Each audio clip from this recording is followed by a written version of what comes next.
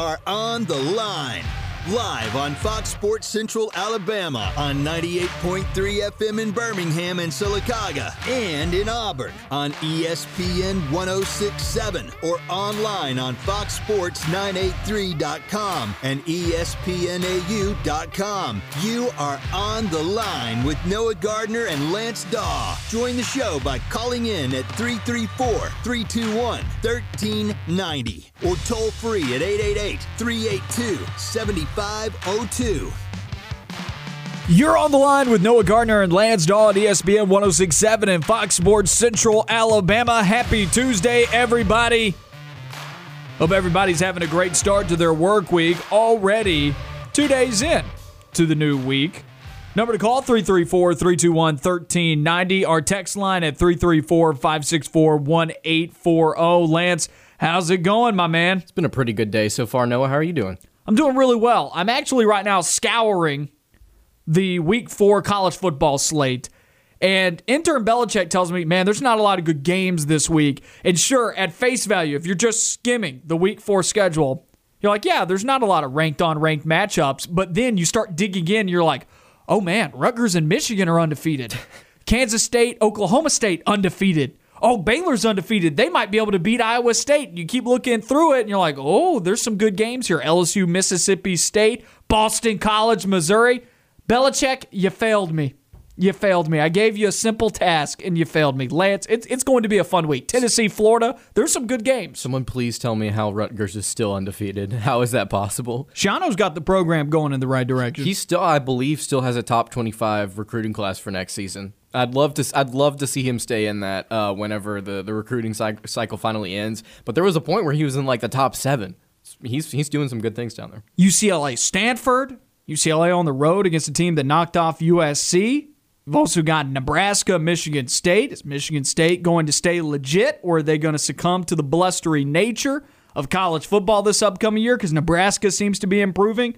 There's some games when you look at it, you're like, yeah, that's probably not that great, but then you dig into this schedule, and like, man, there's some fun games this week. So I'm excited to talk about that with you later on in the show. We'll give you our top 5 most important games in Week 4. We'll continue to break down your Auburn Tigers. Some media availability today from a couple of players. I believe it's Luke Deal and Donovan Kaufman today from the Auburn camp. We'll let you know what those guys had to say, as well as continuing to break down Auburn this past weekend and moving forward. We got a fun show planned for everybody today. And if you want to call in, talk about anything going on in the sports world, number to call, 334-321-1390. Our text line at 334-564-1840. Lance, I want to start off today talking about the Auburn defense, something you and I were talking about when we were in the drive-thru for lunch today. We're talking about this Auburn defense at length. Yesterday, we talked a lot about the offense. Now I want to dig in a little bit to this defense and what we saw on Saturday that leads to Sean Clifford for what seems to be probably the first time ever with his background to go 29 for 33 for nearly 300 yards and a couple of touchdowns. Of course, he still had the interception, but an excellent day for Sean Clifford. You almost say that interception is a scratch because of when it happened. It's just a shot downfield at the end of a half. So he had an excellent day. Seems like the Auburn defense had a lot to do with that rather than the Penn State offense. And I don't want to take anything away from the Penn State offense because I think they played very well. I think they pass protected well for him. But the Auburn defense didn't help themselves out. No, they didn't at all. And Jahan Dotson is a very talented player. He's an athlete. He's one of the best receivers in this upcoming draft class. He's a Sunday receiver for sure. But Auburn's inability to not just cover him, but to cover the other receivers consistently was incredibly frustrating to watch. 10 receptions for Dotson, 78 yards, 1 touchdown. Parker Washington had 8 receptions. The tight end, Brendan Strange, I believe is his name, had 4 receptions for 71 yards.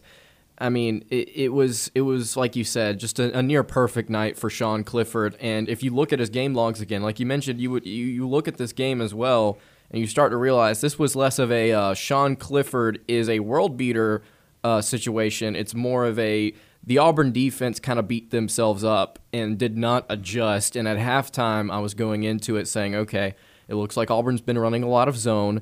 Penn State's been able to find the soft spots in the zone so far. Sean Clifford's had a really good day. Auburn's pass rush has not gotten there in the second half. Certainly we're going to adjust, bring some pressure, and make Sean Clifford uncomfortable, because we saw that at the very end of the half whenever Zacoby McClain laid the hit on him and McCreary got the pick.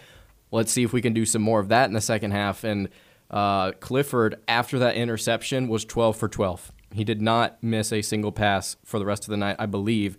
Might be wrong on that, but he overall, regardless, an incredibly efficient night. And like you said, it was just the defense being out of place at different times, and the play calls certainly were not helping. Auburn was running, again, a lot of zone, a lot of middle 8, a lot of cover 4, a lot of cover 6, and they were dropping back and they weren't applying pressure.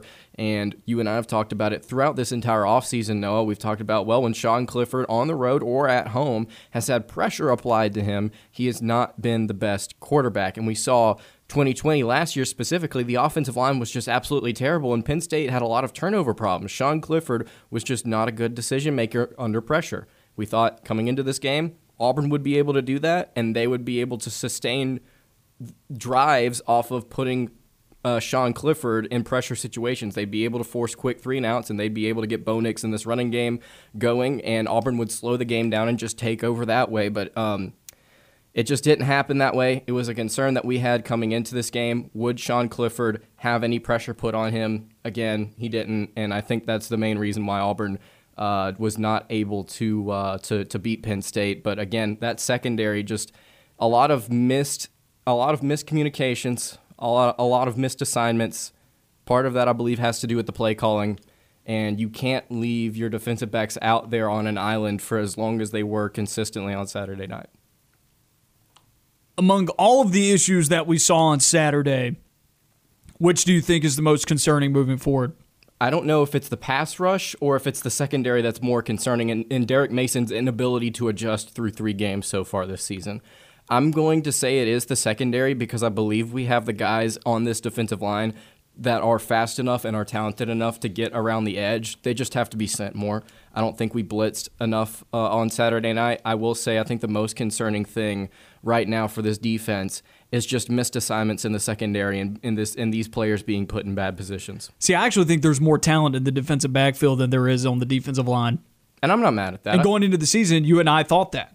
Yeah, I'm not mad at that. There appeared to be a lot of depth at this position, right? There appeared to be a lot of different guys that we could just kind of plug in and play if the starters were not performing well. But we saw over the course of the first 2 games, whenever Auburn's backups get into the game in this secondary, they've not been performing so well. Another guy that we thought was going to be a starter, not Donovan Kaufman, Dreshawn Miller, has just completely fallen off the face of the earth. We've not even heard or seen anything from him. And so the depth just kind of not necessarily withered away. It's still there. They're just not as, I don't want to say talented, because I think this team still is talented. It's just they're not being put in good positions right now. I like to draw a lot of comparisons to other sports teams that I watch, other instances of things happening going on in football. Like yesterday when we were talking about the 4th down and 1 call and Auburn elected to kick the field goal. You look a day later, Sunday Night Football, what do the Baltimore Ravens do to win the football game against the Kansas City Chiefs? They go for it on 4th and 1 from their own side of the field, and they don't get it.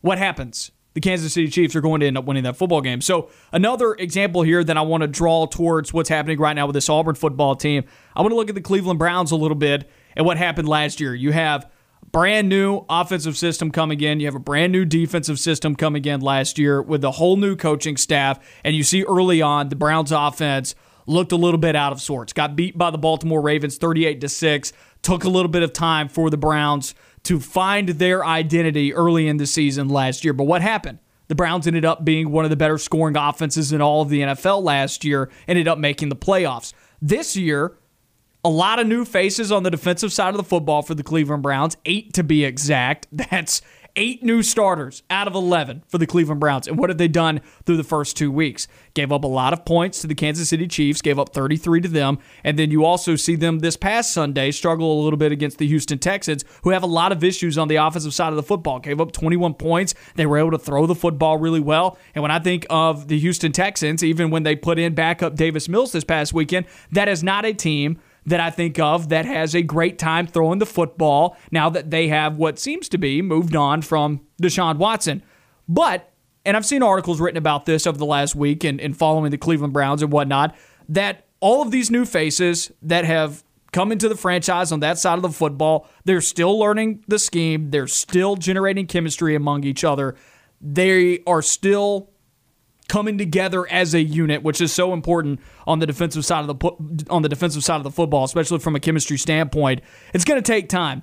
But like the offense last year, they may be able to put it all together and end up becoming one of the better units in all of the NFL on that side of football because the talent is certainly there.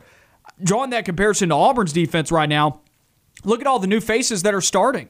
Of course, there are some of the same guys from last year. There's still Roger McCreary. There's still Smoke Monday. You still have the same linebackers. But think about this. Chandler Wooten's playing an increased role this year. You look on the defensive line, Marcus Harris, Tony Fair. Of course, once again, there are some of the same faces that are on this defense. It's kind of split half and half. Darius Knighton across the top, a new face. Donovan Kaufman, a new face. Zion Puckett's playing a lot of time, right? It's split half and half. There was a massive influx of new players coming into this defense right now, and I think they are still learning this new scheme, which is vastly different than what Kevin Still did, and that could be causing some of the issues right now in coverage. Now, if things don't fix, and if things don't fix quick, LSU could end up throwing all over on Auburn because LSU, one of their strengths is the passing game, right? They may not do anything else well in Baton Rouge right now, but they can throw the football. And that could be an area that could make that game be a lot closer than it actually needs to be if Auburn's secondary can come around. But one thing is for sure, there's a lot of talent on this side of the football. I'm not writing it off. I still want to see maybe if it's chemistry that's an issue right now and a lot of new guys learning a new system. It's kind of hard to believe. You and I talked about this a lot during the offseason, which side of the football would struggle to pick up the new offense or the new defense, which side of the ball would struggle to pick up the new schemes. I think you and I probably would have agreed that it was the offense that would have struggled to pick it up quicker than the defense. But I think it's actually been on the other side of the ball that has shown the most issues to pick up a new scheme. I agree. I think the defense has definitely had some kinks that it needs to work out, and I think it's something that they're going to have to continue to try and work on. Like you said, chemistry I think is a really important thing, but also it's going to be I think it's healthy when you look at Auburn's schedule and the teams that they're playing. If you're going to try and work out some of the issues you have in the secondary, build some of that chemistry, why not do it against some really solid competition, right? We talked all offseason about whether or not we would want to have like a Penn State game week 1, or if we would rather have the Akron and Alabama State games to kind of work things out. That's the previous coaching staff's fault. Right. I look at this now and I say, okay, we're 3 games in. We have looked really good against bad competition, and we looked like we belonged. We deserve to be on the field against Penn State on Saturday night. Moving forward, though, let's start to make some of these adjustments. And what better way to start making adjustments than playing teams like LSU, Alabama, Ole Miss, Georgia, Texas A&M, these really talented SEC teams. If you're going to kind of get yourself together, do it against the best competition that the country has to offer in terms of offensive, like elite passing games and just efficiency. I think Auburn is definitely set themselves up to where if they do want to make adjustments, and I believe they can, and like you said, I think this defense is talented, they're going to have an opportunity to prove themselves again against some really good competition. And by no means is Auburn out of the picture in anything. They only have 1 loss, and they still have conference play ahead of them. So this is not a panic button moment, but I would like to see some adjustments from this defense. And there was some frustration boiling up. Boiling may be an extreme word, but there was some frustration beginning to brew a little bit over the first 2 weeks with how the secondary was playing. But you're just kind of like, it'll be fine. Maybe they're just playing off. Maybe they're checking out mentally for these first 2 games. That was kind of the story of the Alabama State game. But then you talk about the Akron game. It was just such a blowout by the point that the backup quarterback Irons came in for Akron that you're thinking, maybe everybody just checked out in that game as well. So, you didn't really have a whole lot to go off of for that defense to know what they were bad at yet. But then the Penn State game showed you what the defense is struggling at right now. And I go back to, I think a lot of it has to do with new faces on the defensive side of the football. Not that the new faces aren't performing. I think especially the guys on the defensive line. Now, they may have not have generated much of a pass rush, but in terms of run stopping, I think you and I both can agree Auburn is much better at stopping the run this year than they were last year. Yeah, absolutely. 89 rushing yards for Penn State, averaged 2.7 yards per carry. They were just incredibly solid, and they were incredibly solid in their first 2 games. While this defensive line might struggle in pass rush, like you said, very, very strong in the run game, and you would think that would set you up down the line really good if you can at least generate a semblance of a pass rush, because what are teams going to probably do on first down often? They're probably going to try and run the ball. If you can get them into third and medium, third and long situations, you send that pass rush, you've got a really deep secondary.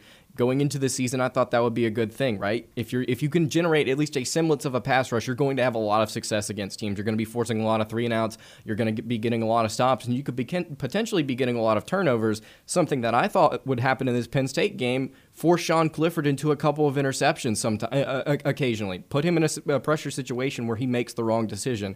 I still think Auburn has the opportunity to do that down the stretch, and I believe they will. And I wanted to open the show up today talking about the Auburn defense, because I'm sure there are a lot of folks going to work, talking around a water cooler, speaking with their families, and they're all asking themselves right now, what's wrong with this Auburn defense that we're so accustomed to seeing being locked down in the secondary, great in man-to-man coverage, really stingy on the defensive side of the football. And I don't think Auburn had a horrible performance by any means against Penn State. You were on the road. Their quarterback went 29 for 33, and they had to fight to get to 28 points. I don't think those 28 points came easy by any means, okay? Now, there was some busted coverages. There were some big plays in the passing game that moved them down the field on a drive or two. But all in all, you look across the whole ball game, it's not like Penn State carved Auburn up for 30-plus points.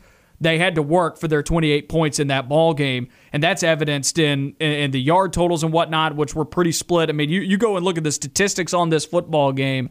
If Auburn doesn't give Penn State a short field at the start of the second half with a fumble, things may unfold a little bit differently, and we're all talking about this Auburn team in a much different light on Monday and Tuesday of this week, as opposed to what the conversations have been, which are heavily focusing on a few miscues throughout the football game, whereas all in all, I feel like you grade the performance.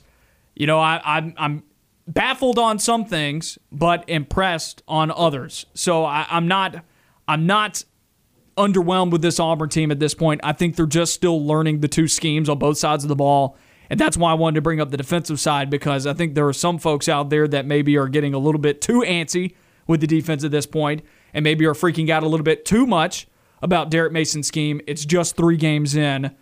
Let's pump the brakes a little bit, see how these players execute, because in Brian Harsin's press conference yesterday, and also hearing from some of the players today, it sounds like some guys were out of position, guys weren't executing on that side of the football, and that's not necessarily play calling. That is, I mean, at some point your players do have to execute, right? And if they're fine, and a big part of defense is technique, a big part of defense is positioning, and if you're not, and those are 2 things that you can control. That is not your opponent. Those are 2 things you control. And if you're not finding yourselves in the right position, if you're not putting your effort in, if you're not following the technique that has been taught to you, that's a personnel issue. That is a player issue, not a coach, that not a play calling issue, I should say, right? And so I'm not ready to freak out about this Auburn defense just yet. We all know there's stuff to fix.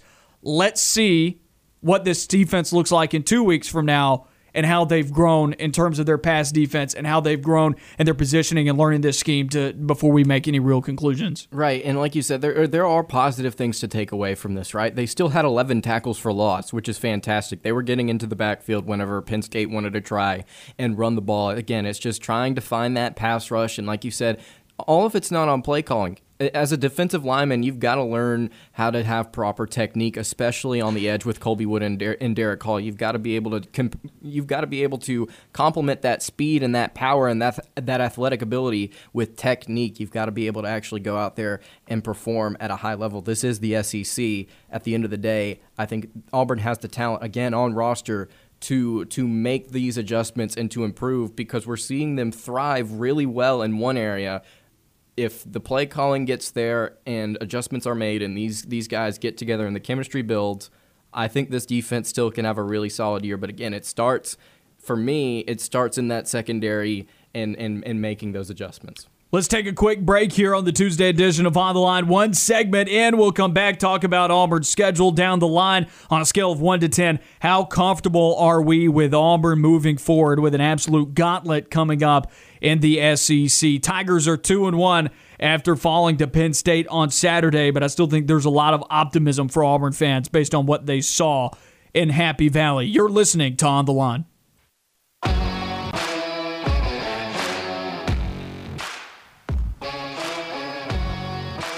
Back on the line, Lance Dawe, Noah Gardner here with you on ESPN 106.7 and Fox Sports Central Alabama 98.3 FM. As we tease going to break, we're going to look at this Auburn schedule coming up. Like Noah mentioned, it is just an absolute gauntlet. We're going to give our thoughts on how comfortable we are with this upcoming schedule. I'm going to be honest, coming out the gates, just going to say it, not very comfortable. You look at these next 5 or 6 games, you get Georgia State at home.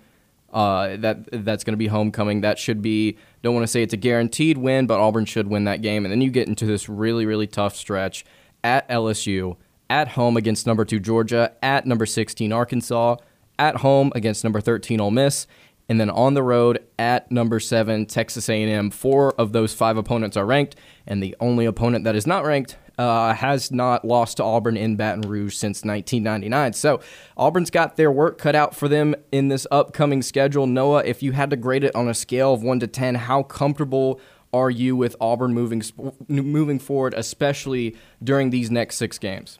I will say 7. I will go with a 7 with Auburn's remainder schedule. I won't even just say these next 6 games. I'll say the rest of the entire schedule. I'll kind of break down why I'm at a 7 at this point. Obviously, you're going to beat Georgia State. That's going to get you to 3-1. On the road at LSU, I'm going to choose to believe that this coaching staff, and that LSU game is very important for, I don't want to say drawing immediate conclusions about this coaching staff, because once again, give these coaches several years, right? Give them 2 years at least before people start really drawing conclusions about their tenure here at Auburn. But I think you'll learn a lot about this coaching staff in the LSU game, about their approach to previous games and how it maybe affects them moving forward, how they learned from their mistakes. Because you remember in the offseason, Cole Kublet making a comment about Brian Harsin and saying that his personality is a lot like Nick Saban. Do you remember that? I do, yes. Yeah, you think Nick Saban's going to allow the same thing to beat him twice in a season? Have we really even seen that? Not often. Of course, there was 2019 where he lost a couple of games. There was 2010 where he lost 3 games. There are a couple of years in there in his Alabama tenure where those Alabama teams were not as good as the others, but they were still 10-win teams. You know, it's like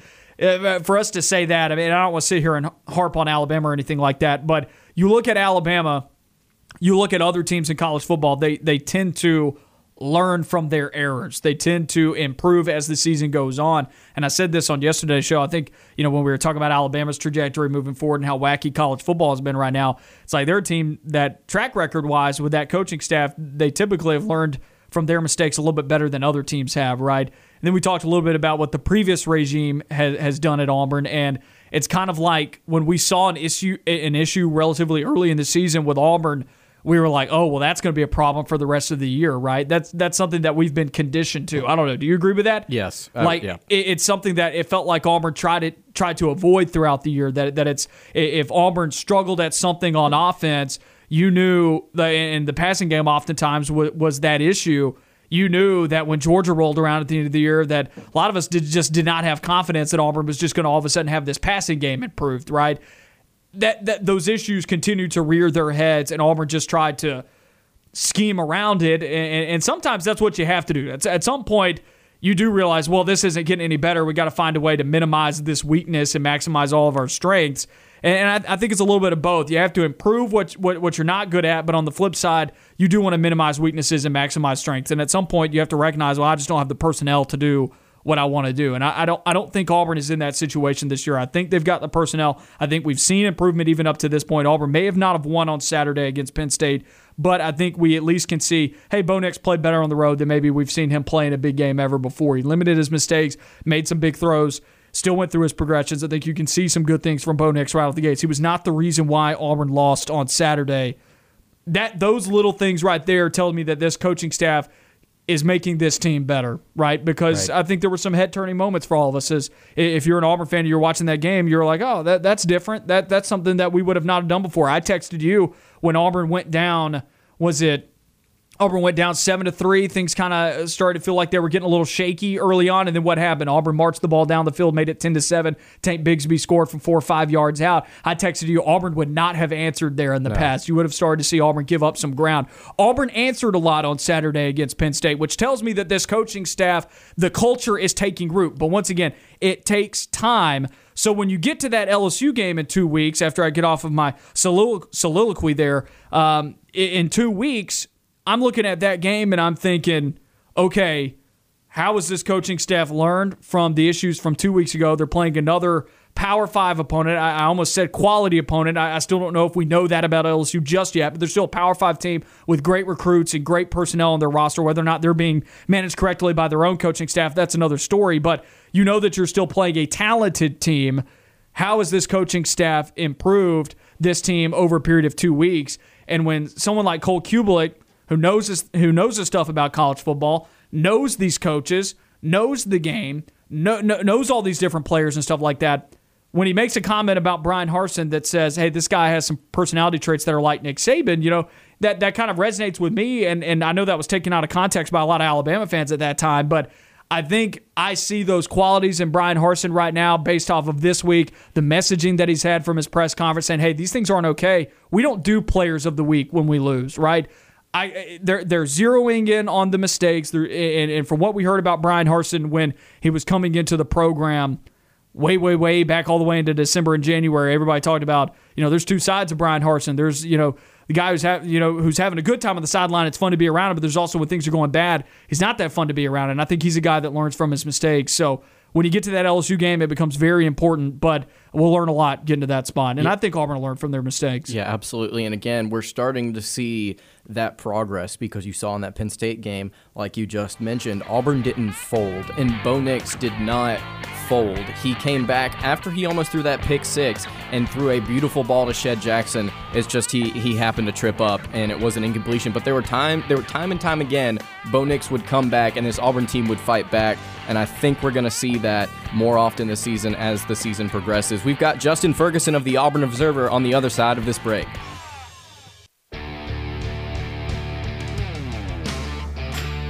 Back on The Line, Noah Gardner and Lance Dawe with you on ESPN 106.7 and Fox Sports Central Alabama on 98.3 FM. Tuesday edition of On the Line, and that means Justin Ferguson of the Auburn Observer. Justin, how you doing today, my man?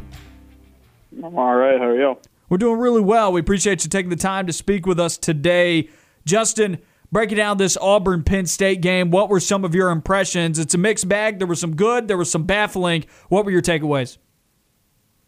Yeah, I think it's one of those games where if you lose by 8 on the road to a really good team and have a chance to extend the game a couple times late, you can't say it's a horrible performance by any means. But I think it's one where Auburn's going to look back and learn a lot from it, learn from their mistakes, learn from kind of how they played and some of the things they did. I thought Bo Nix had some good moments in the game. I thought he looked more comfortable in the pocket. I thought he did a better job of handling pressure than he has in the past away from home. But accuracy still is one of those things that he's got to continue to work on. Auburn's wide receivers aren't necessarily giving him the best help in the world right now, but we knew that was going to be the case because it's a unit that's a work in progress with a lot of inexperience. Thought the running game looked good. You've got a downhill rushing attack. You got an offensive line that seems very comfortable blocking for those guys. Defensively, there's going to be a lot of talk about the coverage for Auburn. And I think the bigger issue than, the zone or playing all out of off man was you just had coverage breakdowns. And you let some big plays happen because dudes got wide open because guys didn't pick up their assignment, miscommunications. And those are the big things, because you go back and look at all of Penn State's explosive pass plays in that game. The majority of them were guys getting open, like running free. It's one of those things where Auburn's got to tighten up in that area. They got to be much more, they got to be much more polished, I think, in the way they want to cover. But on the flip side of that, there were some plays that, were able to get completed by Penn State because Auburn didn't get much of a pass rush going. They didn't blitz a lot. 4-man rush wasn't getting home a ton. They did get to Clifford a little bit, but not a lot.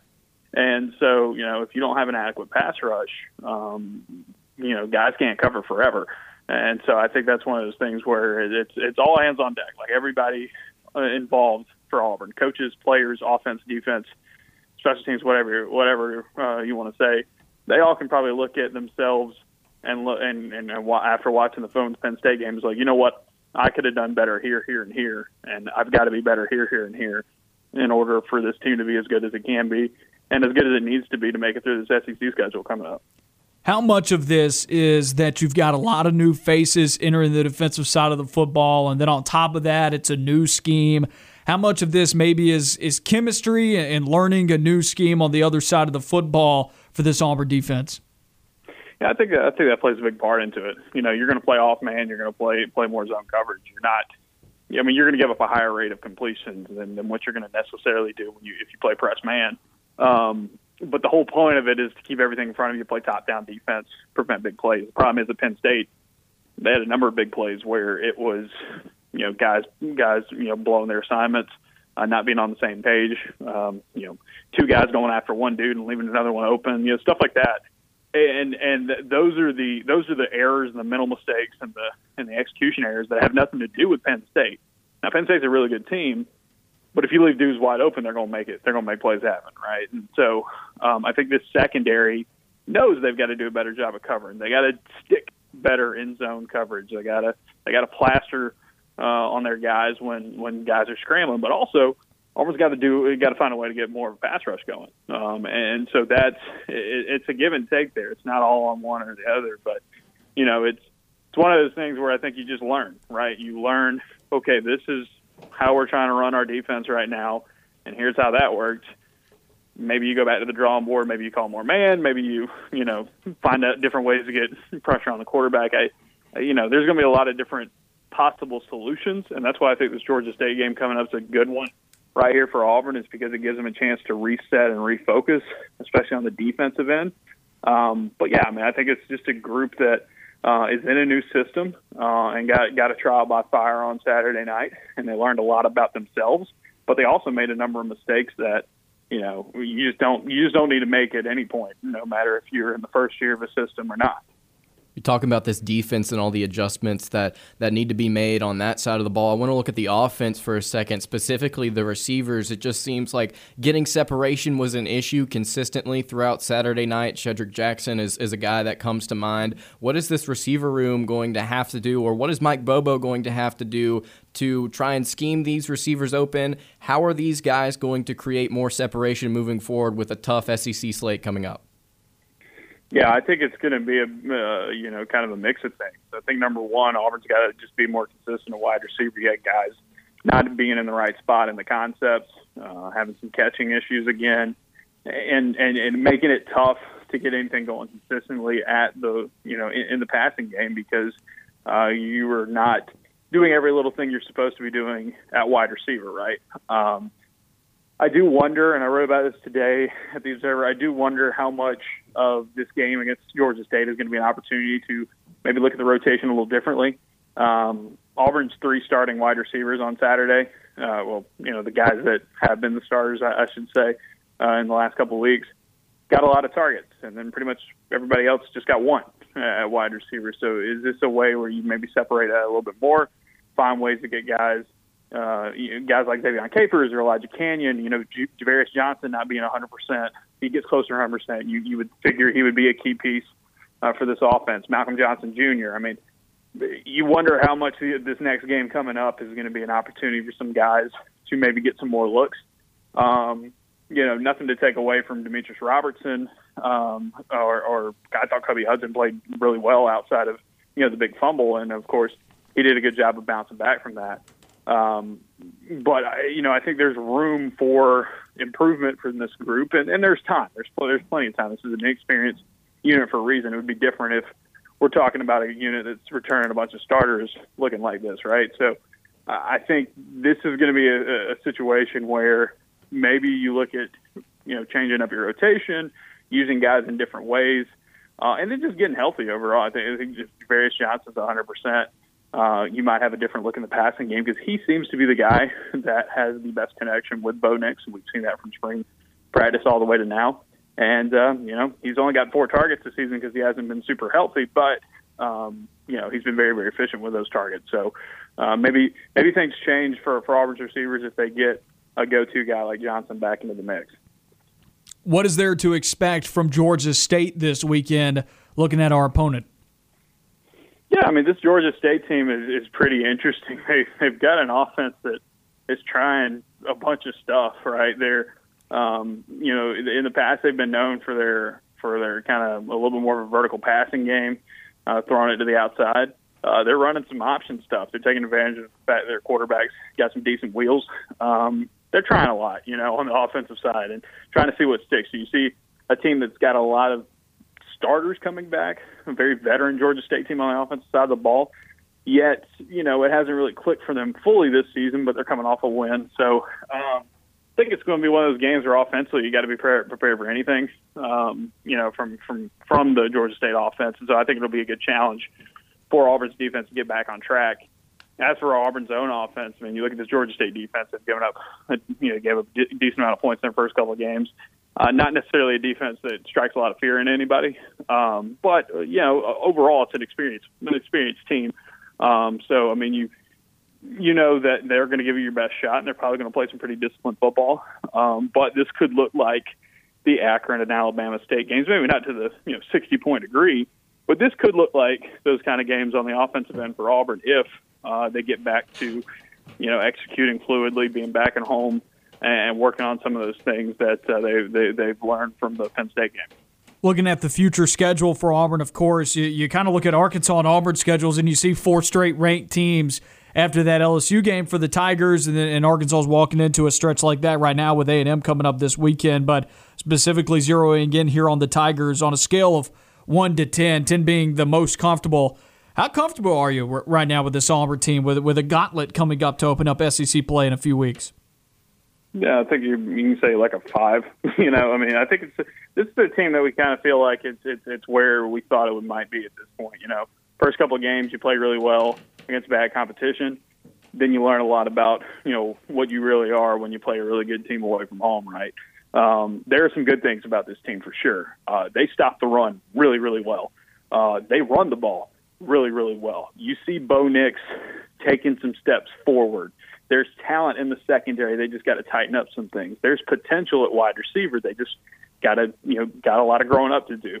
There's a lot to like about this football team, but this is, early in a new system and a new scheme and a new staff on both sides of the ball. And so it's a work in progress. It's one of those things where I think Auburn benefits a lot from LSU not looking so hot to start the season compared to what we thought they would be, but it's LSU. They're going to be one of the most talented teams in the country.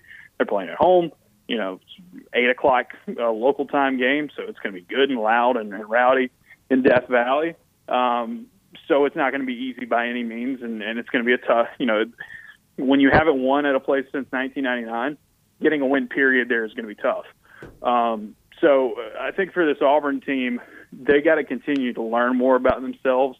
They know they have a lot of hard work ahead of them to get to where they want to be, and that's the focus right now. And so I think there was enough good and enough not so good from the Penn State game that if you are on the pessimistic or the optimistic side of the Auburn fan base, you can find things to point to and kind of let that color how you feel about the Tigers moving forward. I say, kind of shoot it straight down the middle until we see them get into the meat of this SEC schedule. And so it'll be very interesting to see where they're at next week.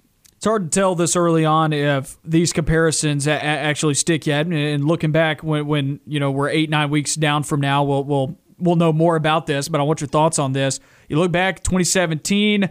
Auburn gives up 13 sacks to Clemson in week 2. You look back into 2016. They have a tough game to open up the year against Clemson. You also look back into 2013. They lose to LSU in week 4. They lose by 2 touchdowns. But kind of common denominator in all of those seasons is, despite those early year losses to Power 5 teams, they turned it around. How much does this game, where Auburn loses only by 8, looks a heck of a lot better in this game than they did in any of those other 3, right? How similar does this game feel maybe to those moments? Yeah, I think it depends on, what you do from here, right? Each one of those teams, 16, 17, 13, they found what worked on offense and they built around it in the weeks after that loss. And for Auburn, they, I think, are playing with a little bit more of an advantage because they did not look offensively as hopeless as they did in those other games. So you got a better foundation to work with here. But it's a really tough schedule, and it's a really tough schedule on the front side of it. There's not a clean runway to get you really moving at full speed by the time you hit the really tough games, because the really tough games, I mean, your warm-up games have already gone by. Once you get past this week against Georgia State, it's 8 straight against SEC opponents, right? So it's a different situation, but yeah, I mean, you learn a lot about a team. Some teams say, some coaches say, okay, well, you learn the most about your team between week 1 and week 2. I don't know if that necessarily rang true from Auburn, because you went from a bad FBS team to an FCS team. Maybe what you learn most about your team is from week 3 to week 4, just because that week 3 test was as tough as it is. So Auburn got a lot to learn, from this game. Got a lot of lessons to learn, I should say, from this past game. They got a lot to work on. I think they're going to really benefit from having this, one more tune-up game, and then it is, right into the teeth of a really tough schedule. So there are some similarities, and I think Auburn's playing a little bit more from ahead on the offensive side of the ball. I think they, kind of know what their identity is, but they've got to lean into it and then start building around it moving forward, and that starts this week. Justin, I appreciate you taking the time to speak with us this afternoon. Tell everybody where they can find all your content. Yeah, auburnobserver.com. You can check it out there. Do a newsletter about 4 or 5 times a week, and then a couple podcasts as well, breaking down Auburn, all the action there. Had a film room yesterday on the pass defense. Had a story today on the wide receivers. We'll have another story on the offense tomorrow morning. Mailbag on Friday. A lot of stuff throughout the weekend. So if you want to check it out, auburnobserver.com. Sign up there. $6 a month or $60 a year gets you on the list. And once you're in and paid, everything we do, writing-wise or podcast-wise, gets sent straight to your email inbox so you can read and listen on your own time. Justin, I appreciate it, my man. I hope you have a good rest of your afternoon. Yeah, absolutely. Y'all too. Thank you.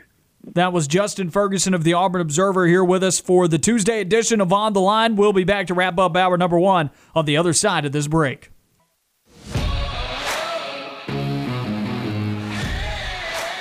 Wrapping up hour number 1 of the Tuesday edition of On the Line. Noah Gardner and Lance Dawe with you on ESPN 106.7 and Fox Sports Central Alabama. A good conversation there from Justin Ferguson of the Auburn Observer. If you've missed any of today's show so far, go and find the podcast on Apple Podcasts, Google Podcasts, Spotify, Stitcher, and iHeartRadio. We got a fun hour number 2 planned for everybody coming up. We'll start off with making headlines, as well as going back and looking at some other games that have happened around college football over this past weekend. But we'll also continue to break down Auburn, Penn State, and what this all means for Auburn moving forward. Before we get out of here for hour number 1, let's take a listen to what's on TV tonight.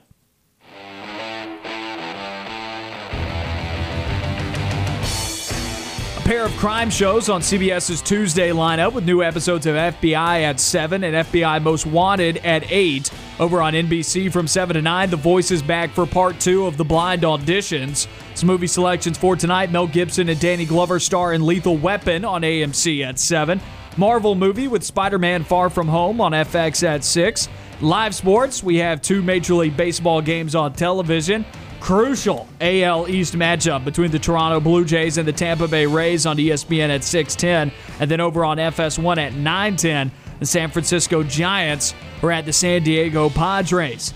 College soccer on ESPNU at 6 with Notre Dame at Michigan. I know who Lance will be rooting for in that game. Following it at 8, it's a replay of this past weekend's upset in college football with BYU knocking off Arizona State. And that's what's on TV tonight. Lance, you have a vested interest in Notre Dame, Michigan this evening? College soccer? I will watch simply to watch Notre Dame lose. If they're losing, I'll tune in. I want to go back to something we were talking about a couple segments ago to wrap up hour number 1 here. We were breaking down Auburn football's schedule and scale of comfortability that we have with them moving forward. We asked Justin Ferguson the question. He said 5. I'm at a 7 right now. I think Auburn matches up well with some of these teams that are coming up down the line for them. Arkansas is a team that I think Auburn matches up really well with, a team that I think a lot of Auburn fans are super concerned with right now. But what's the one thing missing from Arkansas's offense at this point? Oh, yes, the passing game. You see, I was going to say sell me on this schedule because I had written down a 5 as well. And so, yeah, that makes sense. Yeah, the passing And what game. does Auburn do very well right now on the defensive side of the football? They stop the run. Exactly. So I'm not overly concerned with what Arkansas does from an offensive standpoint. Arkansas out-physicaled Texas.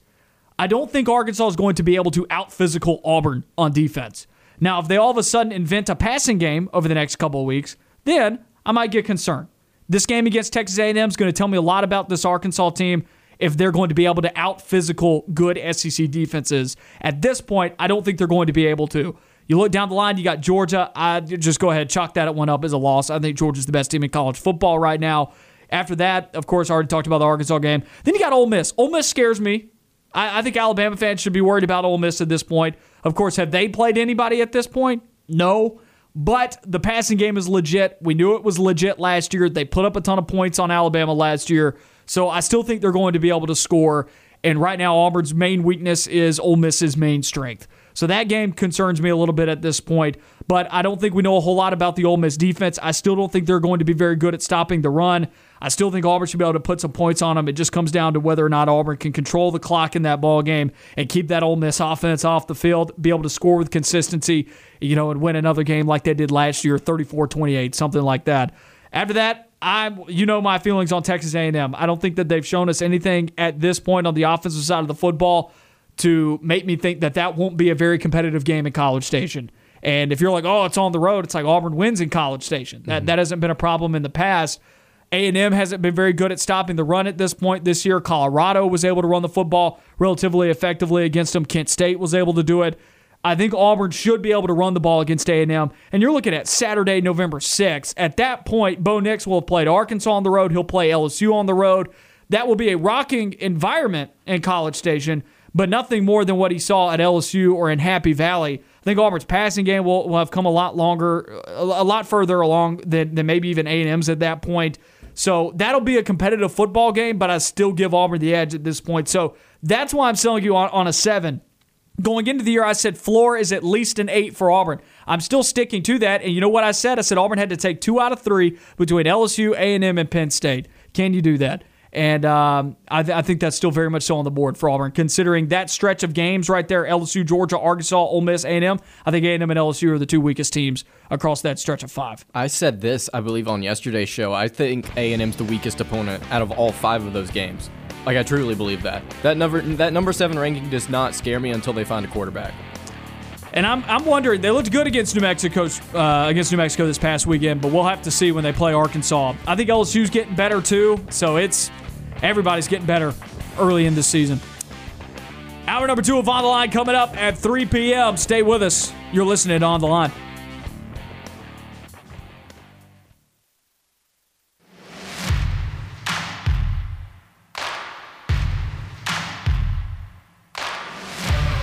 You are On the Line, live on Fox Sports Central Alabama on 98.3 FM in Birmingham and Sylacauga, and in Auburn on ESPN 106.7 or online on foxsports983.com and espnau.com.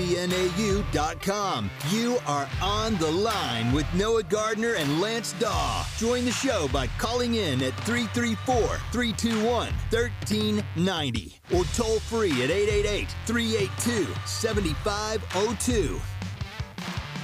Hour number 2 of On the Line. Noah Gardner and Lance Dawe with you on ESPN 106.7 and Fox Sports Central Alabama. Fun hour number 1 there, and if you missed any of it, go and find the podcast on Apple Podcasts, Google Podcasts, Spotify, Stitcher, and iHeartRadio. Number to call, 334-321-1390. We're taking your calls all hour number 2, as well as your text on the text line at 334-564-1840. That's how you can reach us here on the Tuesday edition of On the Line. Lance, fun hour number 1 there. If anybody missed any of it, be sure to go and find us on demand on Apple Podcasts, Google Podcasts, Spotify, Stitcher, and iHeartRadio. Yeah, absolutely. Got some great stuff loaded up on the podcast. Again, find it wherever you get your podcasts. We have been putting out, I don't want to brag, but we've been putting out some pretty good shows recently, at least in my opinion, because college football is back. We've got stuff to talk about. Don't mean to brag, but we're doing pretty good right now. It's been a fantastic couple of weeks now that college football is finally back. That's right. And I want to start off hour number 2 here with our Making Headlines segment. And I don't know, Lance, did you see some of the things that Georgia State head coach Shawn Elliot had to say yesterday? I saw him make a couple. I saw the fact that he made a couple of jokes, but I didn't actually read too much into it. This man's got jokes. I'm working on pulling up the quotes right now from his press conference, but one of them was, and this is pretty good. Look, some folks have got mad about this on social media. I'm not mad about it. It seems like he was just kidding around, but this was one of the things that got people riled up. He said, quote, it's two totally different scenarios. I don't think just because they've got a big old stadium right there and they like to cheer and there's going to be a little eagle fly over us, I don't think we're all going to be just shell-shocked and look up there and go, oh my gosh, it's a football contest. We'll go play it just like every other football contest. Yeah, and I think some people will not take too kindly to that. Auburn by 50 now, but I thought it was kind of funny. I didn't take too much offense to it. And that's not why I'm bringing it up here. I just thought it was humorous. Yeah. I thought it was a humorous thing, and to add a little bit on to this game coming up this weekend. Georgia State has not had a good start to their football season. This is not the Georgia State team that we thought they were going to be. And if you remember, we put up some grades for this Georgia State team that caught some flack, too, from folks, because folks thought that maybe we were being a little bit too down on Georgia State. But at this point, they've been beaten by Army 43-10. North Carolina 59-17, and they struggle bust their way to victory over Charlotte 20-9. And Charlotte is not a very good football team. Yeah, that's not been an impressive record so far. And Cornelius Brown, the quarterback that I thought was going to be taking the reins and playing this season, has kind of been splitting time. Both quarterbacks that Georgia State has, they're both dual threat guys. And like Ferguson mentioned, they're trying to run a little bit of an option style offense right now, and it's not worked perfectly. I doubt that they begin to have momentum against Auburn, especially given if they can't generate a passing game. If they're trying to run the ball, I just don't know how much success they have against the Tigers this weekend. At this point, looking at that Georgia State defense that is allowing 37 points allowed per game, they are giving up nearly 200 rushing yards per game. I think I can see where Auburn's going to have success here. Of course, in the passing game, they're giving up 220. So this defense bleeding yardage, bleeding points, and they've given up a lot to. And granted, North Carolina's a good football team. I think they're beginning to take steps in the right direction, at least from an offensive standpoint. Army seems to be better than maybe some people were giving them credit for in the preseason. Charlotte, I know they upset Duke earlier in the year, but I still don't think that they're one of not the Sun Belt. They're not one of the Conference USA's gyms or anything like that, of course. So Georgia State has not gotten out the gates here early in a positive way, but and like I said, I don't think that they're going to be able to really do a whole lot against Auburn either. This is one that me and you were chalking up in the preseason as a team that might be able to provide some issues for Auburn, at least from an offensive standpoint. Really, the main thing here, I don't think Auburn's going to generate a ton of sacks. I think they've got a quarterback that can miss them in the backfield. I think he can, extend plays with his legs. That may be a continued. People may be pulling their hair out in this game. It's a 3 p.m. game. People may be like, "Why can't we get a sack?" Right? And it's this one. It will not be for a lack of pressure. It'll be more from just general athleticism from the quarterback being able to evade pressure. Yeah, and again, like you just mentioned, they do have two quarterbacks on roster that are dual threat guys, and I just don't know how often Auburn's going to be able to get to the quarterback if they do decide to throw it. But I think we're going to see something similar to what we saw against Penn State, which is a lot of tackles for loss. If they're going to try and run the ball, I think Auburn's going to be able to get into the backfield pretty consistently. And if Georgia State's trying to be that option team right now, don't see them having a lot of success. For fill-in-the-blank Friday, we'll need to do a over-under on passing yards for Georgia State, which is currently only averaging 119.3 passing yards. 119, not 90, 19. That's very, very low. So this Auburn secondary, if they don't play well, I will be concerned going into the LSU game. This is going to be one where I expect Auburn secondary to not be tested a whole lot.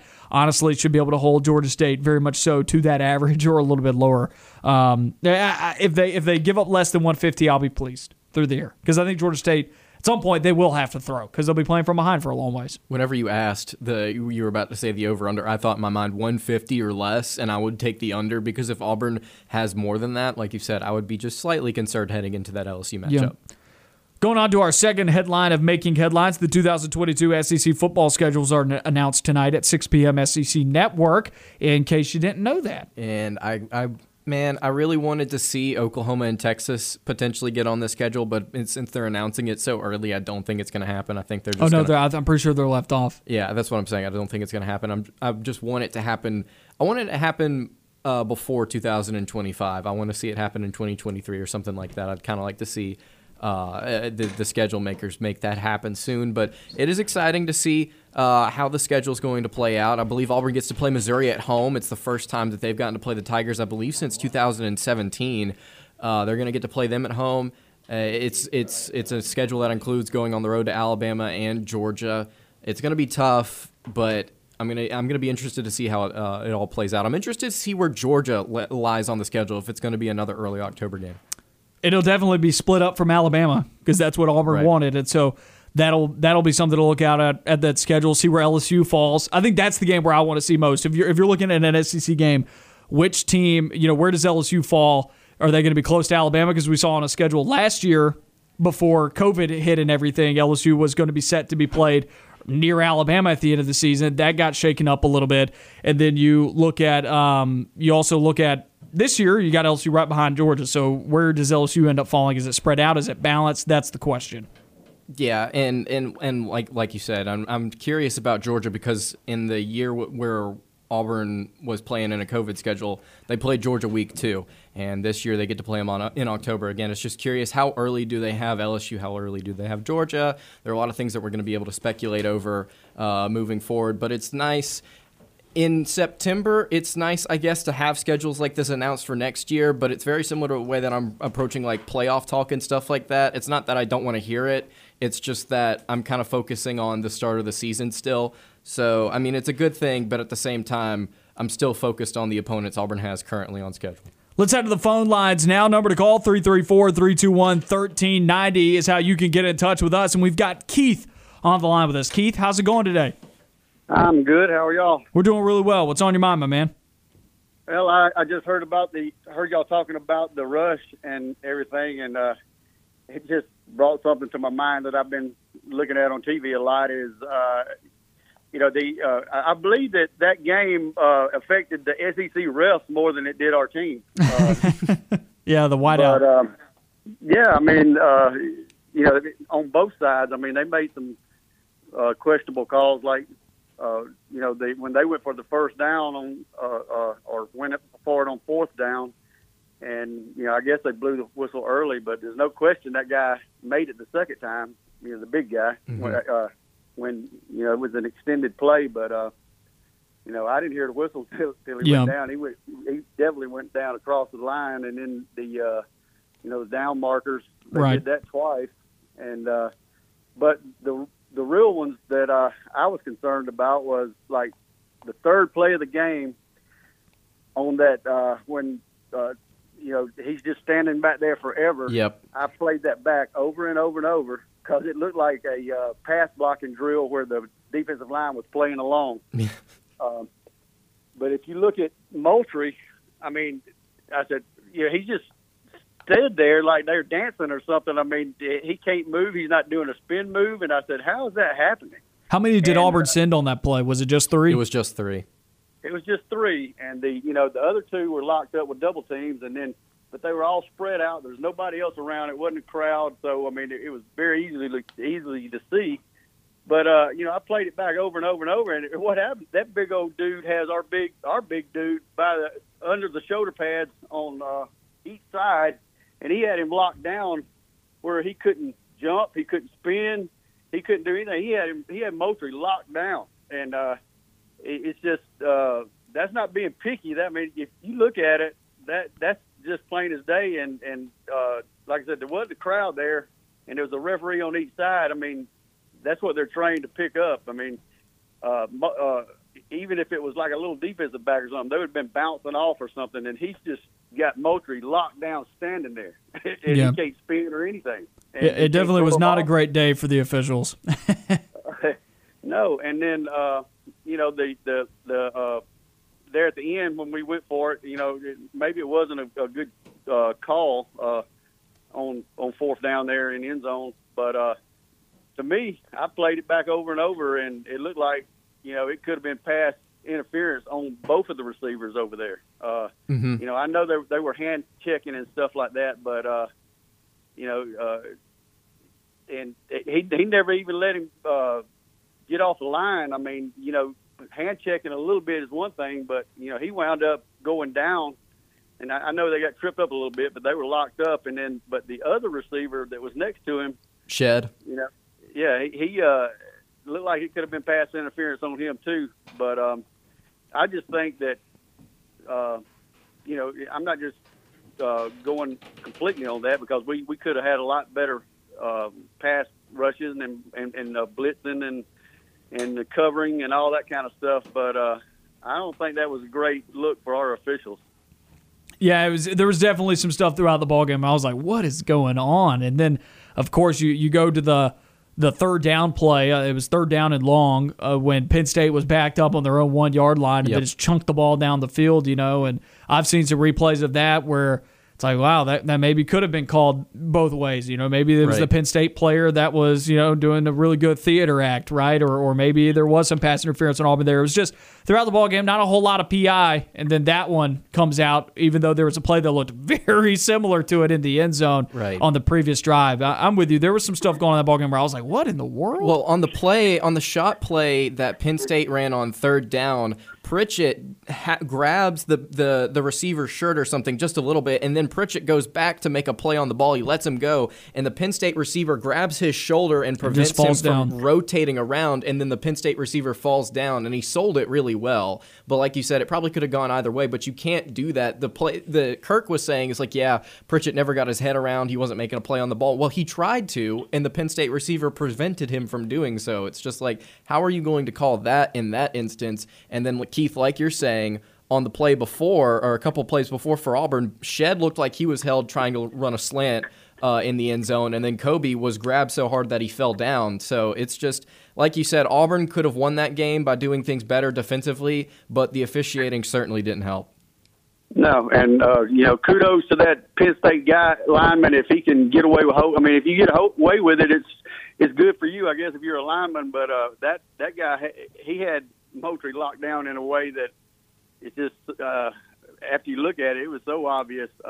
But he didn't have him grabbed like a big old wad. He just had his big hands up under his shoulder pads and had him locked down where he couldn't move like a kid. That guy must be one of the strongest people on the earth or something. Keith, we appreciate it, my man. All right, man. See you. That was Keith on the line with us. Number to call, 334-321-1390. That's how you can reach us here on the show today. Still continuing along with our Making Headlines segment here. Some other stuff going around in the sports world. We'll take a look at the NFL here. Last night, fantasy owners will delight in Aaron Jones' 4-touchdown performance. Fantasy owners of the people on the other side, though, like myself, who was playing somebody who had Aaron Jones, they will not be happy. I had that game won last night until Aaron Jones popped off for 4 TDs. And then I did not have it won. So did not participate in a fantasy league this year, but I did last year, and I drafted Jones, and he was incredibly solid for me. And had I gotten to play this year, I had already decided he might have been my number one pick for the memes, and also he would do something like this. Well, just giving out everybody an update on my fantasy team. The Sissy Blue Shirts are 0-2 right now. So kind of fits the name a little bit, but the Sissy Blue Shirts are 0-2. Oh, man.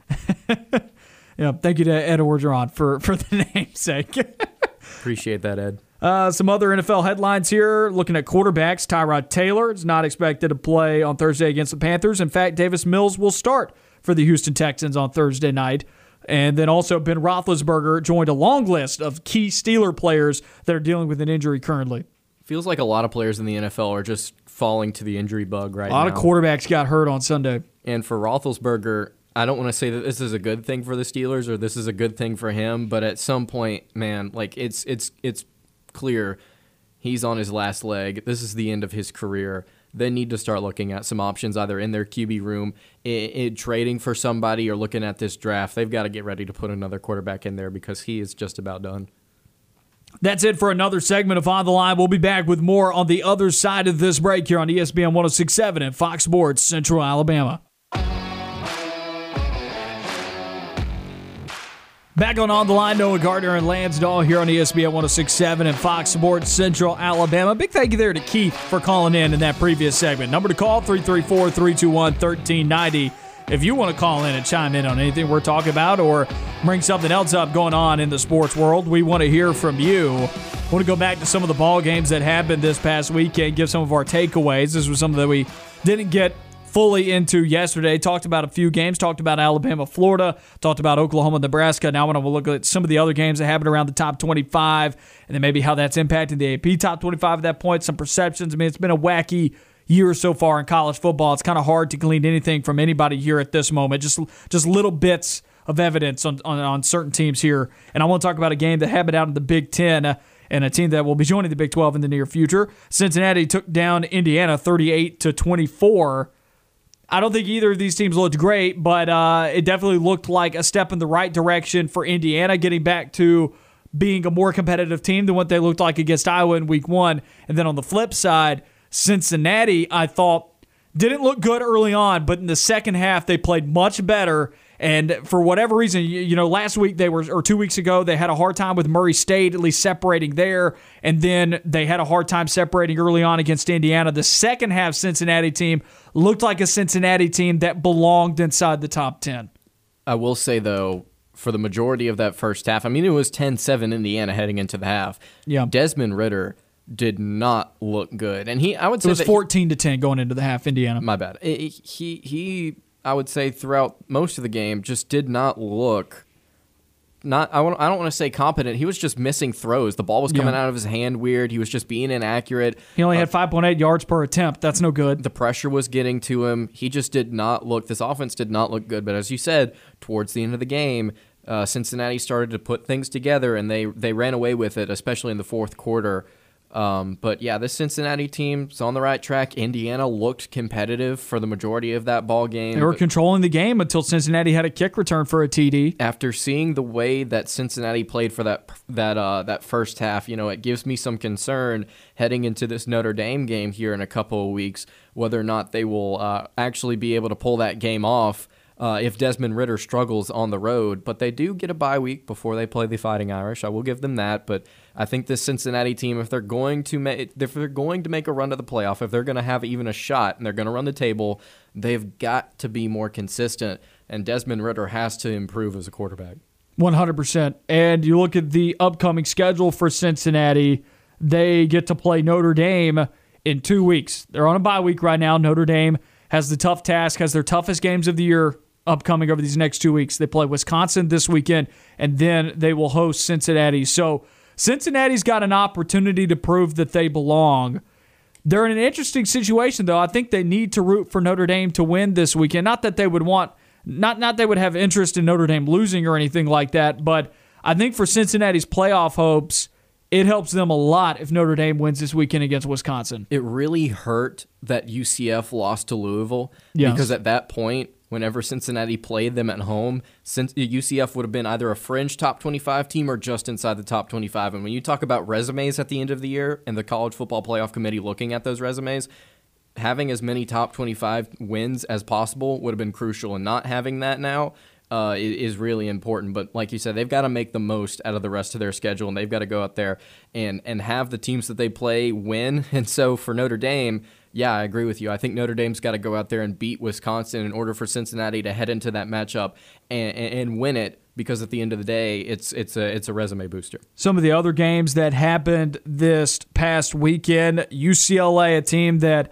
you and I liked a lot. A lot of people in college football liked them, considering how high they rose up to like 13th last week. They lose to Fresno State 40-37 in a barn burner. Held a lead with a minute left in the ball game. Fresno State drives down the field, takes the game away from them. And Jake Haener, I believe, I didn't get to see the end of the game, but apparently he was injured to the point where he literally couldn't stand, and he still managed to throw the game-winning touchdown pass. Just an incredible performance from Fresno State's quarterback, Jake Haener, threw for 455 passing yards. He was just absolutely outstanding. And yeah, this UCLA team that we thought was going to be a little bit better heading into this season, fell victim to a very potent passing attack. If I went into this ball game telling you that Dorian Thompson-Robinson was going to throw for 278 yards, 3 touchdowns, and no interceptions, what would you have said the outcome would have been? It would have been a UCLA blowout, probably. Exactly. Because if he's firing on all cylinders, I can only imagine what the rest of the offense is doing, what the ground game's doing, but they were not able to execute. I'm just this one. I woke up to this on Sunday morning, and I was like, "What happened? What in the world?" And it's just further indication that this is very bad for the Pac-12. Oregon's their only hope at this point, and I'm not so certain from what we've seen out of Oregon at this point. I know they thumped Ohio State, or at least it felt like, and I know it was a one-score ball game, but the way that they moved the ball on Ohio State on the ground made that feel a little bit greater than just a one-touchdown win, because they were averaging over 7 yards per carry, but that's a big win on Ohio State. But then you see Ohio State struggle a week later against Tulsa. It's just a really up-and-down, topsy-turvy league. I wouldn't be shocked if Oregon loses to somebody that they shouldn't. Then the Pac-12 misses another playoff. And then it's just a 4-team SEC playoff at this point. Let's just go ahead and put them all in. I mean, Auburn, Ole Miss, Georgia, the SEC Alabama. At this point has several teams who are like, yeah, if these guys keep winning, they have at least 2 right now at Alabama, Georgia, that I feel like have a great shot at making the playoff. Mm-hmm. Whereas the other leagues right now, their shoe-in candidate is struggling. Yep. Oklahoma struggling, Clemson struggling, Ohio State is struggling. The Pac-12, Oregon looks good, but once again, I don't trust the league. Oregon's looked good early on, and then they lay an egg on a Friday night ball game to somebody that they shouldn't, and then all of a sudden they could be out of contention. But what's good for Oregon right now is one more loss for Clemson probably means the end of the ACC's hopes. One more loss for Ohio State probably means the end for the Big Ten. Of course, maybe somebody out of the Big Ten could end up no loss or maybe even one loss, maybe a one-loss Penn State or something like that. But there's just still so much left in college football.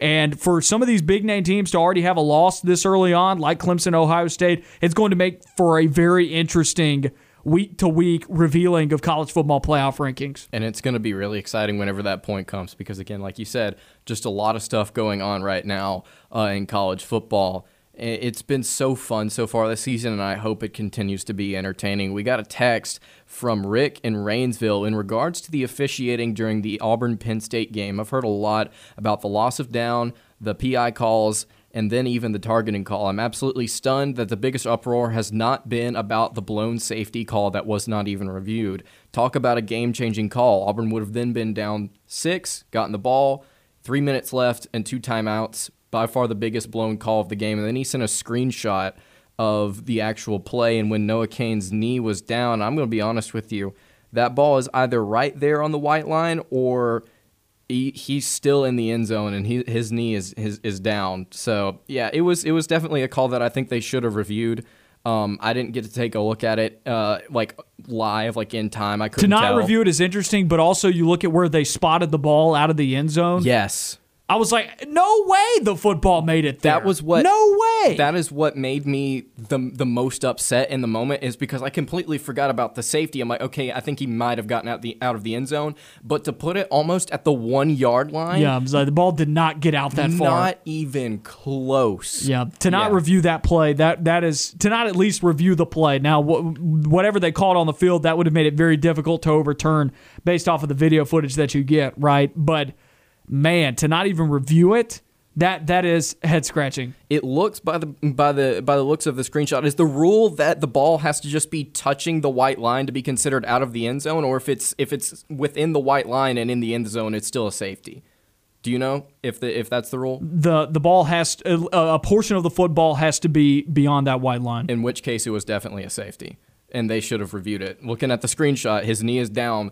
The entire ball and his arm are within the white line. Therefore, it would have been a safety. They should have at least reviewed it. Now, in time, I would have liked to have seen whether or not it truly was a safety. Based on that screenshot, it looks like it is. But I'm not necessarily upset about the fact of whether or not it was a safety. I'm upset about the fact that they didn't review it and that it was put on almost the 1 yard line. Again, just a lot of things happened late in that game with this officiating crew, and even Keith pointing out about how, man, Auburn could have won this game at different points, and they shot themselves in the foot, but this officiating crew did not do them a whole lot of favors on Saturday night, and it was just an incredibly frustrating game to watch as a fan. And it's a testament again to where this Auburn team is at as a program, right? They got so close on the road against a top 10 team, and they didn't fold.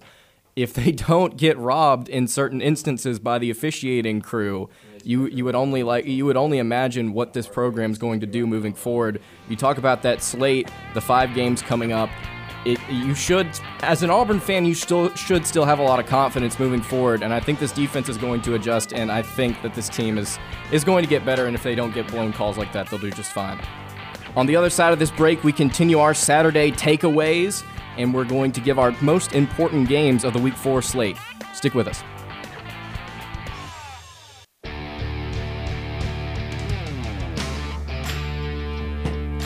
Back on the line, Noah Gardner and Lance Dawe with you on ESPN 106.7 and Fox Sports Central Alabama. Number to call, 334-321-1390. Text line at 334-564-1840. Whatever's on your mind. We've had calls, we've had text. You join in on the show, chip in, and tell us what's on your mind in the sports world, whether it be Auburn, Penn State, Auburn football against Georgia State, whatever you want to talk about, we will hash it out with you. Lance, let's move on to some other ball games that happened this past weekend. Michigan State, Miami is a game that you and I went back and forth on a little bit on Friday. You picked Miami to win. I've completely backed off the Hurricanes after saying they would be pretty good this season. I picked Michigan State to win this ball game, and I didn't really have a reason why. And Michigan State went into Miami, and they blew the Hurricanes out 38-17. And you were right about this Rhett Lashley offense, and it has just not been able to get anything going so far this season. Was I, Lance? Because I keep buying that they're going to win and turn it around at some point. I still picked Miami in this game. I said it in the summer, and then I didn't stick to it in picks. It's frustrating. It's I don't even feel good about this one because I thought Miami was going to be good this season, and I've backed off of it before the year started, but I don't feel good about it. Peyton Thorne, the Michigan State quarterback, threw 4 touchdowns, 18 of 31, 261 yards. Kenneth Walker, the Michigan State running back, had 172 rushing yards, averaged 6.4 yards a carry. This Michigan State team has done what they needed to do through the first 3 games of the season, and they have looked sharp. They've got Nebraska this weekend, and they are on a roll. Yes, they are. And if they beat Nebraska, this is the Michigan State team to keep your eyes on, especially considering they've entered the top 25. Michigan right now, also, I think they're inside the top 20 now. So you got Michigan State and Michigan. Both those teams are good at the same time for what seems like the first time in a while. That'll be a fun time when those two teams play each other. I think Michigan's got a pretty good shot to beat Rutgers. Michigan looks to be getting better on a week-to-week basis. But I want to go back to Miami here. Manny Diaz, all right? 2 years in. This is his 3rd season. 2 years in. He's 15-12 overall, 11-6 in the conference. He's lost 2 bowl games. Hasn't finished higher than 3rd in the Coastal yet. Starts out this year 1-2. Where are we? Probably in a bad spot moving forward because I'm looking at the rest of this Miami schedule right now. You got Virginia in a couple weeks, on the road at North Carolina, NC State at home, and then at Pittsburgh. That 4-game stretch right there is daunting enough, especially given how potent Virginia's offense has been. We'll talk about them in just a couple minutes, but you get Georgia Tech at home after that, at Florida State, Virginia Tech at home, and then at Duke to wrap up the season. I mean, there are more losses on this schedule. Yes. It's going to be tough. Can they get to a bowl game? I think it's possible. I think they definitely got a shot to do it, but it's not going to be an easy road for sure. And 6-6 or 7-5, I don't know if that gets you enough to where you're Miami as a program saying we're going to keep Diaz another year, especially with Derek King graduating. You know, we all thought you had your best quarterback that you were going to get.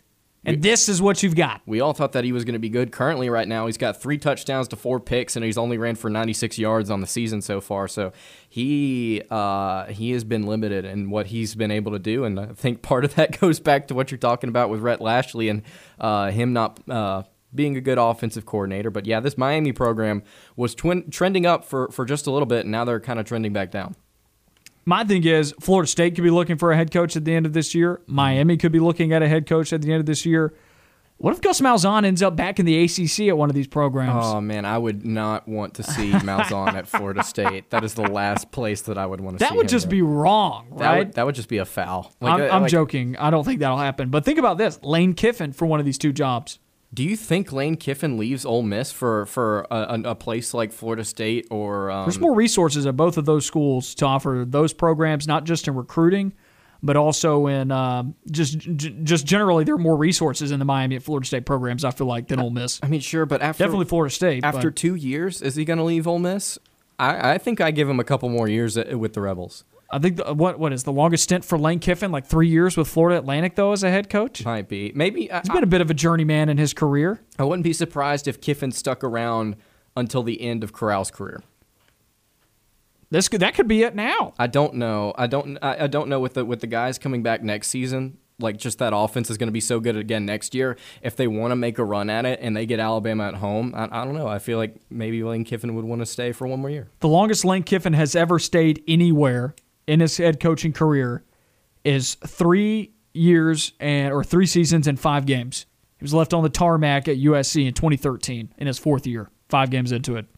So I'm just saying he's not necessarily been. Now, granted, the Florida Atlantic situation, he's leaving Florida Atlantic to go to Ole Miss. He did his due diligence at Florida Atlantic. You know, things ran out at USC. Ole Miss, things are looking up right now, but I still think it's very early to talk about this Ole Miss team in this light that they're just going to have this knockout year. I mean, once again, it's early for everybody in college football. They look good. They have the makings of being a real contender and pushing Alabama in a couple of weeks, but they pushed Alabama last year, and what did it do for them? They finished 5-5, 4-5. You know, I mean, I think Ole Miss is good, but where did they finish this year? I'm just saying, Miami and Hugh Freeze is going to be an option in this coaching carousel. I'm sure if Liberty has another great year, Hugh Freeze's name continues to come up. It seems like in jobs, just nobody actually pulls the trigger. There's going to be some attractive coaching names on the coaching carousel. Matt Campbell, Luke Fickell. USC searching. You could have a coaching carousel with USC, Miami, and Florida State. Wild. I'm not putting it out of the realm of possibility. And again, Jamie Chadwell, a guy that I thought would have left Coastal Carolina by now. They're not playing well, right? By the way, this season, like they've struggled against some teams that they should have beaten by a lot. Kansas, Buffalo, they only won by 3 points. Yep. Gonna need to see Coastal step it up. They're not playing like a top 20 team in the country right now. But yeah, I wouldn't leave it out of the realm of possibility. I would like to see Kiffin stay with the Rebels because I feel like it kind of fits in Oxford. Another Lance Dawe gut game. West Virginia knocks off Virginia Tech 27-21. And I don't feel good about this game either because, again, I didn't really cite a reason as to why other than I thought, West Virginia's got Letty Brown and it's at home, so why not pick West Virginia? But, yeah, they came out of the gates firing on all cylinders, but this game ended up pretty close. 27-21 was the final. You were not really sold on this Virginia Tech team, and I agree with you, it gave me cause for concern heading into a place like West Virginia. Would they be able to come out on top? But I still picked them. You still picked them. My gut was shouting at me and said, pick the Mountaineers, and I said, shut up. I'm going with Virginia Tech. I think I'm 5-0 in gut games this year, and I was telling you earlier, I don't think I'm going to pick another one just so that I can say that I was undefeated just based off no statistics or reason at all. I'm just like, I think this team's going to win. But and yeah, that's typically how it goes. West Virginia's not. I don't think they're like a fantastic team. Will they get in the top 25 at some point this year? I doubt it. But yeah, it's just I don't know. I think they could get there. Let's see where they at right now. Are they receiving votes? Well, the thing is, they are receiving votes. Only 14. They play They're a little ways out. They're in the 30s. They play Oklahoma this week, and so I'm just thinking, like, if they lose that game, how long is it going to take for them to get to a point where they could get back or like close to the top 25? And that'll be a game that we'll pick at the end of this week, and I'll need some time to chew on that. Night game in Norman does not seem like the type of environment that West Virginia is going to traipse into and walk out with a victory. But after that, you play Texas Tech, Baylor, TCU, 14th-ranked Iowa State, Oklahoma State, 25th-ranked Kansas State, Texas, and Kansas. I see some wins there. I see wins over Texas Tech, Baylor. TCU's a possibility. I don't think they're bad. I don't think that they're amazing. TCU's right on the cusp of getting ranked. They're 26th in the polls right now with 91 votes coming in. A TCU game will be a moment where I think West Virginia will be on the cusp, and TCU very much so will be ranked at that point if they continue to win. Yeah, again, I wouldn't leave that out of the realm of possibility, but I just think West Virginia, if we're looking at Big 12 hierarchy right now, do I see them at the end of the day in the top 25? Just not right now, but again, not leaving it out of the question. ACC matchup, North Carolina took down Virginia 59-39. And that North Carolina defense has just not looked very good. But I tell you what did look good. Sam Howell bouncing back in a big way. playing really well right now. He had 5 touchdowns to 1 interception on Saturday against Virginia. And then Brennan Armstrong, the Virginia quarterback, 4 touchdowns to 1 pick, 554 passing yards. North Carolina's defense they brought back a lot of production, but they've not bounced back in a way that you said you believe this North Carolina defense would get better. I agreed with you. I just said I just didn't think it would be significant, but they have just not played well so far this season. No, but the offense can carry them through this schedule. It's definitely pleasant to me to see that the offense scored 59 points on a conference opponent. That legitimizes what they did against Georgia State the week before, where they scored 59 there also. They get to play Georgia Tech this weekend, Duke, Florida State, Miami, 4 straight home games for North Carolina. And then they'll play at Notre Dame, and that'll be one where you say, all right, is this team legit? Yes, they'll beat Notre Dame. No question. I mean, but seriously, and then after Notre Dame, they play Wake Forest, Pittsburgh, Wofford, NC State. Tell me where the loss is. Of course, they would have to lay an egg like they did against Virginia Tech in Week 1, which is very possible. They did it last year. They lost to Florida State, right? Like, North Carolina's very capable of doing it, but I think they're better than everybody left on their schedule. Yeah, it's definitely. I feel like a very favorable schedule, and again, that one. Are they the best team in the ACC? Is my question. Might be.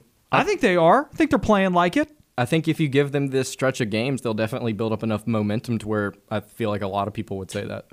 Let's head to the phone lines now. 334-321-1390. We got Spectre on the line with us. Spectre, how you doing? I'm doing good. I've just been listening to you guys off and on because I'm really busy right now. But listen, talk about the goal line. Chalk is the end zone. Yeah. No matter where you're sitting at it, chalk is the end zone.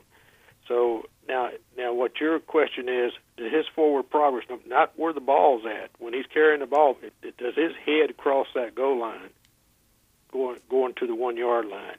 That's his forward progress. So I haven't had a chance to review that either, but you just said you did. Well, I think this, and I'll be honest with everybody, I don't know the rule entirely. I think after going back and during one of our commercial breaks, I went back just a second ago to look for other instances of this that's happened in ball games. And I saw an instance in the NFL a couple years ago where an NFL analyst said that the entire football had to make itself out of the end zone. And that's NFL. Yeah. I don't know if that's the same case in college, but not a whole. If looking back at the replay, not a whole lot of that football made it out, if any at all. Which, for forward progress to take into effect, like the football, it's the furthest that the football advances, right, before he's driven backwards, and very little of that football makes it out. Well, the thing is in the screenshot we were looking at, his knee was down, and it looked like you said, Noah, if any of the football was out, it was a very sliver. little. Yeah, so the knee was down in the end zone? Yes. Okay, but the ball was in the end zone, but what about his forward progress? He didn't move he didn't move forward beyond that point. Like where his knee is down, like that's where he's down. You know, it wasn't one of those situations. Okay, so he didn't move forward, then got moved back, and the knee went down. No, that wasn't that situation. And what's even more bewildering is where the ball was spotted coming out of that play. The nose of the football was almost touching the 1 yard line, and that did not happen. Yeah, at this point, those were SEC officials, and gosh, dog, it looks like you'd have a little bit favor on us. I mean, you're not supposed to, but at least a little bit. Auburn did get a free down in that first half, though. I will say though, the people that control the dial-a-downs are Penn State people, so it was not necessarily the officiating that that's right. that caused that. You're right about that. Hey, how about Lane Kiffin? Yeah, Lane Kiffin. He's going to take that Florida State job. I guarantee you. Yeah, and Miami could even open up. It's going to be a very interesting coaching carousel. Yeah, I look for him to go to Florida State. And he'll be an attractive option. He's got that kind of charisma that Florida State looks for. Yeah, and I think he could win there. It's a whole lot easier. It's like, think about the max that he'll be able to do here with consistency in the SEC. He's got to play underneath Kirby Smart. He's got to play underneath Nick Saban. Auburn's always going to be a thorn in his side. LSU's going to eventually bounce back one day, whoever their head coach will be in the future. There's just so much competition here. That's right. He's got a bad reputation in the SEC. And, if he goes to Florida State, if he were to go to an ACC school, he's really only got to worry about Dawe. And, I think it's possible for him to get his program to a place where maybe Clemson could get upset. And it's much better to beat one. You don't only have to worry about Dawe for maybe 5 more years. And then he may end up at Alabama. Is that what you're saying? That's what I'm saying. Spectre, appreciate your call today. See you. That was Spectre on the line with us. Lance, any takeaways there? Yeah, I definitely think that I'm not leaving it out of the realm of possibility that Kiffin leaves. I just want to see him stick it out for a couple more years at Ole Miss because, I think the recruiting classes are getting better. I think they're moving along. Arch Manning is a guy, if he comes to Ole Miss, where could that program be with a player like him? Actually, believe it or not, the only person that Kiffin follows on Instagram right now, and I just saw this on Barstool, is Arch Manning. So he's making a push for Arch right now.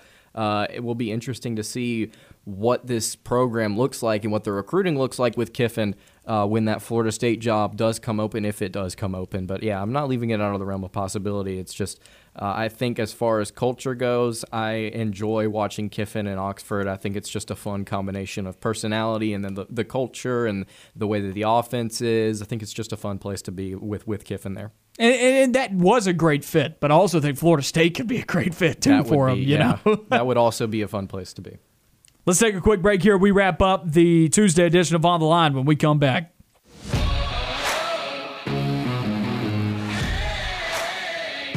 Back on the Line, Noah Gardner and Lance Dawe with you on ESPN 106.7 and Fox Sports Central Alabama, wrapping up the Tuesday edition of On the Line. A big thank you there to Justin Ferguson, all of our callers today, all of the texts that we received. We appreciate you interacting with the show and engaging with the show. If you want to call in, 334-321-1390. That's how you can reach us. If you missed today's show, go and find the podcast on Apple Podcasts, Google Podcasts, Spotify, Stitcher, and iHeartRadio. Only 4 minutes here left in the Tuesday edition of On the Line before the drive with Bill Cameron and Dan Peck. They'll be taking your calls from 4 to 6 p.m. Wrapping up the show here, Lance, I want to ask you some questions, okay? Because I'm putting together my On the Line poll, and I want your thoughts because I'm going through my scrubbing process, like, all right, which team do I like better between these two squads, right? And I'm looking at Ohio State and Florida right here, and I just asked you this during the break, and you look at the resumes. One team lost to Alabama by 2. One team lost to Oregon by 6, but they're both 2-1 at this point. Which team do you like more? Because in the AP poll, Florida is at 11, Ohio State is at 10. And we're just going to look through a couple different teams here, a couple different comparisons, because it's been a wacky year of college football so far. And I think some teams that are ranked inside the top 10 maybe are ranked a little bit too highly. And at this point, the idea in polls is that if somebody loses, they have to drop. But didn't Florida look impressive enough to maybe warrant that, hey, maybe these guys could be a top 10 team? Mm-hmm. So Florida or Ohio State? Right now, if you're asking between those two specific teams, like which team do I think is better, I think Florida, based on the way that we saw them play Alabama, is a little bit better of a program. And then also, if you're asking the question, which I know you're not, I just think it's fun to speculate, if these two teams lined up on a neutral site, what would the matchups look like? Well, Ohio State's run defense has been really poor so far this season. And what has Florida done so well? Run the football. Even without Anthony Richardson, they were still able to establish the ground game against Alabama. I would take Florida to win that matchup. But in terms of talent and in terms of resume and what they've done, I think Florida is slightly more talented, and they've impressed me a little bit more, even with Emory Jones struggling throwing the football. Ohio State or Clemson? I asked you this yesterday. Is it time to bail on either of these two teams? And I don't think it is. They're talented. It's early. They ought to be able to figure some things out. There's still a real chance that both of those teams win out and they get into the college football playoff discussion at the end of the year, right? But I like Ohio State a lot more than Clemson at this point. I don't even really have to think about it too much. And the reason for it is Ohio State is scoring. Doesn't matter the opponent, Ohio State is scoring. Clemson is not. Yeah, Big Cinco right now has 1 touchdown to 2 picks on the season. He's completing 59% of his passes. Ugh! It's not good. It's not good. Look at the games that Clemson's played. They lost to Georgia 3-10, right? They beat South Carolina State 49-3, and then they barely beat Georgia Tech 14-8 with that goal line stand. I mean, against 2 Power 5 teams, they have scored 2 touchdowns. I just don't. You look at that NC State game this week, and I think Clemson's a talented team that's on the road, and I know NC State lost to Mississippi State, but I just question, at some point in this ACC schedule, they don't play another ranked team for the rest of the year, at least not right now. Where does that loss come from? Because I believe there is another loss on this schedule. They will lose to somebody else before the end of the year, I think. I just don't know who it is. since Ohio State is the topic right here, as well as Clemson, but we'll pivot to Ohio State a bit here. Who's the best team in the Big Ten? You got some undefeateds. Iowa 3-0, Penn State 3-0, Michigan 3-0, Rutgers 3-0. You can look around. Michigan State 3-0. There are a lot of undefeateds. Wisconsin, one loss at 1-1. They took a bye week off, and Ohio State's at 2-1. Who's the best team in the Big Ten at this point? I think it's Penn State. I think when you look at the opponents that they played, the fact that they're undefeated, I think it's Penn State right now. And I think they have the best. Their best win is Auburn. Well, yeah, their best win is Auburn, I think. You've also got Wisconsin baked in there. Why are they ranked behind Iowa in the AP poll? Penn State? Yeah, why? I'm not entirely sure. Iowa's resume is an Indiana team that's no longer in the top 25, and Iowa State, who's looked bad and sits at 14, whereas Penn State has beaten Wisconsin and Auburn, who both still reside in the top 25. And then Kent State, Iowa only beat them 30-7. So, but you know why Iowa's still in the top 5? You know why Iowa's ranked ahead of Penn State?